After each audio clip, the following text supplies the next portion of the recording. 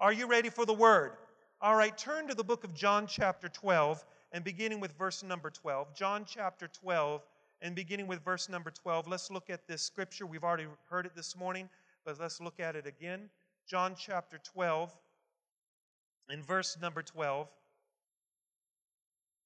The next day, a great multitude that had come to the feast, when they heard that Jesus was coming to Jerusalem, took branches of palm trees and went out to meet him, and they cried out, Hosanna! Blessed is he who comes in the name of the Lord, the King of Israel.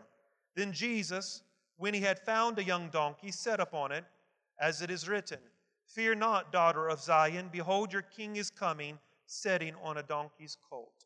If you go to Luke chapter 19 just for a few moments, Luke chapter 19, I want you to see something else. This same story is located also in Luke chapter 19. And I want you to look verse number 35. Luke 19, verse 35. Then they brought him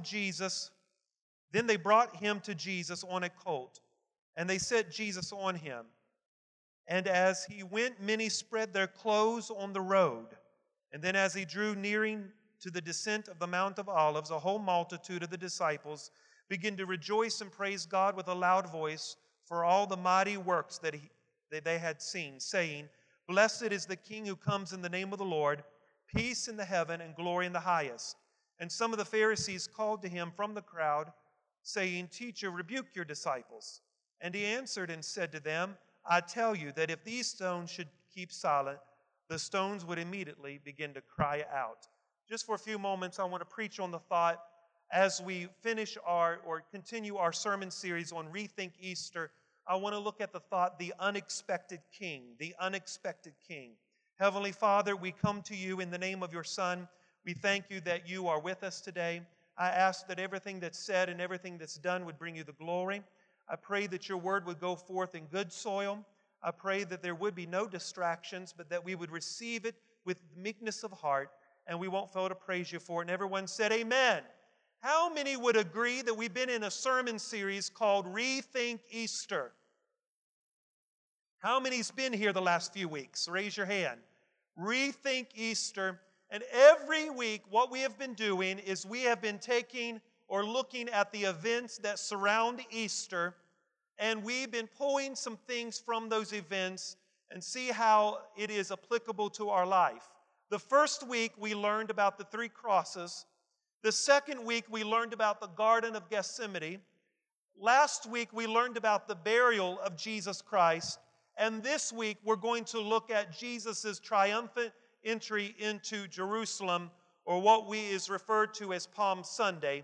Next week, we're going to look at the resurrection of Jesus. So hopefully what you have seen over the last few weeks, we have taken these stories that surround Easter and we're building up to the Easter story, which is the resurrection of Jesus Christ. So for centuries, the Sunday before Easter has been celebrated as Palm Sunday, or as the triumphant entry of Jesus into Jerusalem. It is what we call Palm Sunday because those people took palm branches and they began to wave, Hosanna, blessed is he who comes in the name of the Lord. Palm Sunday is exactly 5 days before the crucifixion of Jesus. And every day this week, people around the world will be commemorating the death of Jesus, and not only his death, but they'll be commemorating the events that led up to his death and his resurrection. Although we will not be having services this week, I encourage you to come on Friday night so that we can remember the death and the passion of Jesus Christ. So this is Palm Sunday, and in this story, it is just not a story of tradition. It is a story that holds great truth, because this story is found in the book of Matthew, Mark, Luke, and John. And I believe that the gospel writers wants us to see something because the story is recorded in all 4 gospels. All 4 gospels, the same story is recorded. And I believe that holds significance. I believe that holds great truth. That if the story is recorded in all 4 gospels, then I believe that we need to rethink the story. We need to take off we need to look at the story through our spiritual eyes and have the Holy Spirit to illuminate the revelation that is in front of us. There is only one revelation, but many illuminations of the one revelation. And so hopefully, as we look at this story this morning, you will see that the Holy Spirit wants to illuminate great truth to you, because the Word of God is truth. The Bible says in John 17:17, thy word is truth. You see, everything we read this morning contains truth that can change your life. I want you to rethink this story, and I don't want you to look at this story as some traditional thing that we do once a year. Please don't do that. Don't look at this story as just palm branches. Don't look at this story as Jesus riding in just on a donkey. But I really want you to look at it, and I want you to see yourself in this story. The very first thing that I want you to see is I want you to see the king in this story. I want you to see the king in the story. The Bible says in John chapter 12 and verse number 14, the Bible says that Jesus came riding into Jerusalem on a donkey. Somebody shout out, donkey. Jesus was riding into Jerusalem on a donkey. Now, ladies and gentlemen, this is strange and this is weird. It is very different and strange for Jesus to be riding in Jerusalem on a donkey, because it is the custom of a king to ride on a war horse. Romans, generally, if they conquered a province, or if they are a Roman general, or if they're an emperor, usually Roman generals would ride on a war horse. And so it was very common for Jews to see Roman generals riding on a war horse after their victory. But Jesus here is riding into Jerusalem not on a war horse, but he's riding into Jerusalem on a donkey. Now, donkey is symbolizing humility in this story, because Jesus is trying to paint a picture here. Jesus is simply saying, I want you to rethink what I'm trying to do here. This is just not a political kingdom. This is just not what you're thinking that I'm trying to do. This is totally different. I'm setting up a different kingdom, and I want you to have a different mindset, because the Jewish people was looking for a political kingdom. They wanted freedom from the Romans. They wanted freedom from the Romans. They were looking for a political kingdom. They wanted a political Messiah to overthrow the Romans and to set up a kingdom like unto David, where it was peace and prosperity. But you see, Jesus came in riding on a donkey because he is telling us that I am establishing a new kingdom. I am not establishing a political kingdom. I am not here to overthrow the Romans. I am not here to do what you want me to do. I am here on a mission, and I have come to bring the kingdom of God in the hearts of men and women. You see, God don't always do what you want him to do. And sometimes we can scratch our head and we get frustrated and we get angry at God because we want God to do something so bad. But God is saying, listen, I want you to rethink this thing, because I am not going to come down on your level. I'm not going to do what you want me to do. I am coming to bring a new kingdom. I'm ushering in a new kingdom, and you need to rethink what I'm trying to do here. Jesus is riding on a donkey because he is fulfilling what the prophet said. The prophet said in Zechariah 9 and verse 9, and I quote, "Rejoice greatly, O daughter of Zion. Shout, O daughter of Jerusalem. Behold, your king is coming to you, and he is just and having salvation, lowly and riding on a donkey." You see, Jesus is coming into Jerusalem riding on a donkey. He's causing these people to think differently. I mean, he's not coming on a war horse. He's not coming in like a Roman general. He's coming in on a donkey. What kind of kingdom does Jesus have? Jesus has a total different kingdom. If you're going to be a king, you've got to have a kingdom. And Jesus has a total different kingdom. As a matter of fact, Jesus said in John 18 and 36, and I quote, "My kingdom is not of this world. If my kingdom was of this world, my servants would fight, so that I should be delivered. So I should not be delivered to the Jews. But now my kingdom is not from here." Jesus specifically said that his kingdom was not of this earth. You see, the Jews wanted a political kingdom. They wanted free from the Romans. But Jesus is saying, my kingdom is not of this world. It's nothing that you can think of. It's totally different. And let me ask you a question this morning. What kind of kingdom did Jesus have? If Jesus wasn't a political king, if Jesus wasn't establishing a political kingdom, what kind of kingdom does Jesus have? Well, I want you to look at it. Jesus, number one, he has no guards or officers in his kingdom. As a matter of fact, you know the story. Peter got so anxious because he wanted Jesus to establish his kingdom that Peter took out a sword and cut off the ear of the servant. But Jesus has no guards. He has no officials in his kingdom. All he has is 12 poor, humble fishermen. That's all he has. All he has is 12 poor, humble fishermen, because Jesus is trying to tell us that discipleship is the highest degree in my kingdom. I value discipleship. You see, in his kingdom, the laws are not written on paper. His laws are not written on paper. As a matter of fact, in his kingdom, he writes his laws on our heart. No longer are they heralded by someone else. No longer are they written and decreed by emperors. But now he has issued his law upon the tablets of our hearts. His kingdom is nothing, there's nothing rich about his kingdom. I mean, just think about it. Nobody is waving banners in the parade. Nobody laid out splendid purple for him to walk on. I mean, it wasn't a rich parade. He didn't have all the gold and the glamour of Christianity today. There was nothing rich about his kingdom. As a matter of fact, Jesus didn't even have a head, didn't even have a pillow to lay his head at night. Jesus had to borrow a boat to preach from. Even his place of birth, he was born in a manger, not fit for a king. There is nothing rich about his kingdom. As a matter of fact, the Bible says they laid clothes out for him to walk upon. You see, not purple, not splendid royal purple for him to walk on, but just torn, ratted clothes.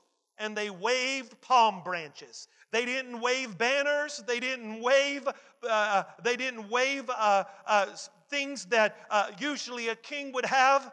But they waved palm branches and laid out clothes for him. Nothing special about this kingdom. Nothing rich about this kingdom. You see, this kingdom didn't have armed forces. There was no soldiers in this kingdom. There's no swords in this kingdom. There's no bloodshed in this kingdom. There's no devastation in this kingdom. There's no burned cities in this kingdom. There's no mangled bodies in this kingdom. There is no armed forces in this kingdom. There is not a fleet of chariots in this kingdom. There's no force there's no swords in this kingdom. The only force that's in this kingdom is the force of love. You see? The force of love. This kingdom is without taxation. The Jewish people were burdened by the taxes of the Roman Empire, but Jesus brings a kingdom without taxation. You see, his revenue flowed freely from the willing gifts of the people. The willing gifts of the people were simply their clothes and simply their palm branches. There was no demand for their praise. There was no demand for their money. The people willingly gave of their clothes and willingly waved their palm branches. This is a kingdom without taxation. Even the donkey that he rode upon was a borrowed donkey. Even the clothes that they laid down was not his clothes. It was the clothes from the crowd. Because this kingdom, the free will offerings of the people come from the hearts of the people. It's not coming from a demand. They're not forced to give anything. It's just the revenue flowed freely from the willingness of the gifts of the people. You see, this kingdom is without taxation. This kingdom is without armed forces. This kingdom is not rich. This kingdom, their laws are not written on paper. This kingdom has no guards or officials. This kingdom is a kingdom of joy. Because as Jesus got on the donkey and began to ride into Jerusalem, the Bible says they began to wave those palm branches. And those religious leaders immediately rebuked Jesus. Said, calm your disciples down. Rebuke your disciples. And Jesus said, I tell you that if these should keep silent, the very stones would begin to cry out. You see, these people was joyous. These people was in celebration. Now, I often thought to myself, why were these people celebrating? Why did they celebrate? Pastor Orlando, give me my palm branch. Why was these people celebrating? They took palm branches and they began to wave it and they began to cry, Hosanna, blessed is he who comes in the name of the Lord. It's a kingdom of joy because Jesus said, if I tell them to be quiet, the very stones will begin to cry out. And I thought to myself, why did they cry out? Why was the crowd in jubilation that day? Why was the crowd in celebration that day? And my mind's mind couldn't help but to think, what if I was in the crowd?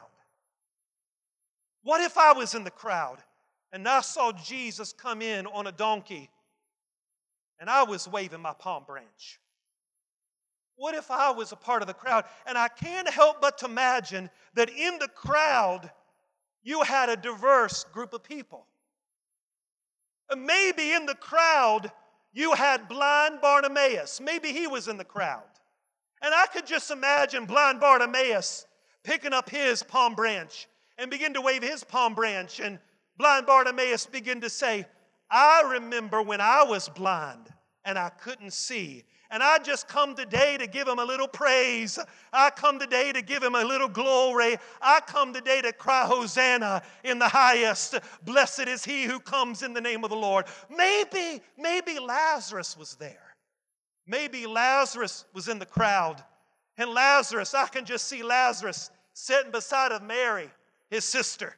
And Lazarus nudged Mary a little bit and said, Mary, I got to come today because I gotta give him praise.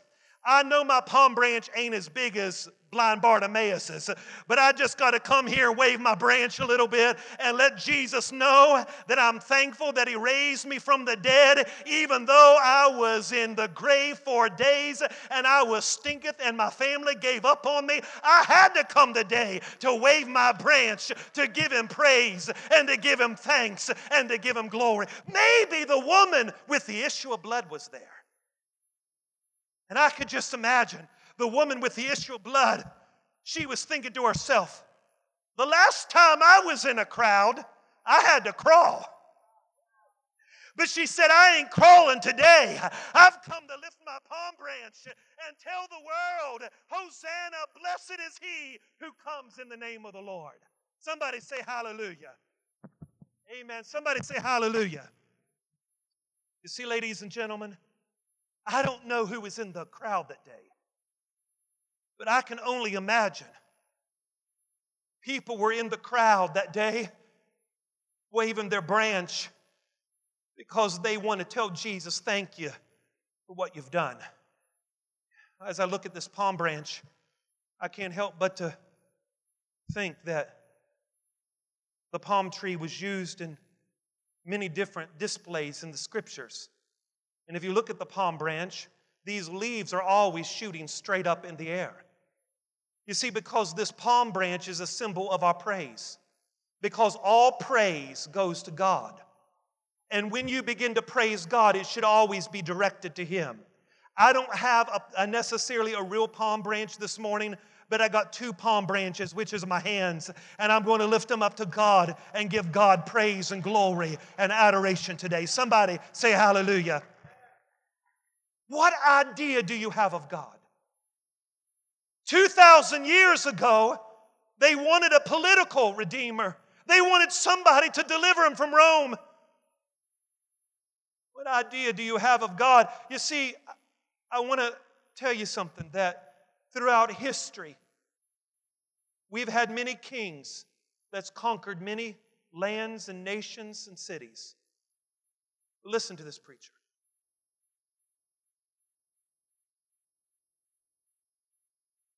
This king wants to conquer your heart. He's not after conquering cities and nations. He wants to conquer your heart. The unconquered territory today is the heart of men and women. See, that's what he comes to do. He comes to conquer our heart. Let me ask you something. If you see this story, it's quite clear to me. It's very clear to me. I don't know if it's clear to you, but when I look at the story, it's very clear to me that Jesus rides into Jerusalem on a donkey. Jerusalem, he enters Jerusalem. You see, Jerusalem is our heart. The point of the story is this: he enters our personal Jerusalem. He enters our personal Jerusalem, which is our hearts, and he does it with humility. Jesus doesn't force himself into your heart. Oh no. Jesus comes to your personal Jerusalem. He rides to your personal Jerusalem with humility. You see, Jesus said in Revelation 3, verse 20, "Behold, I stand at the door and I knock, and if anyone hears my voice and opens the door, I will come into him and I will sup with him and he with me." You see, Jesus comes to your heart with humility. He doesn't force himself. He doesn't demand you. He doesn't demand your praise. He doesn't demand your money. He doesn't demand your allegiance. He comes to you riding on a donkey. He comes in humility, and he wants to enter the gates of your heart.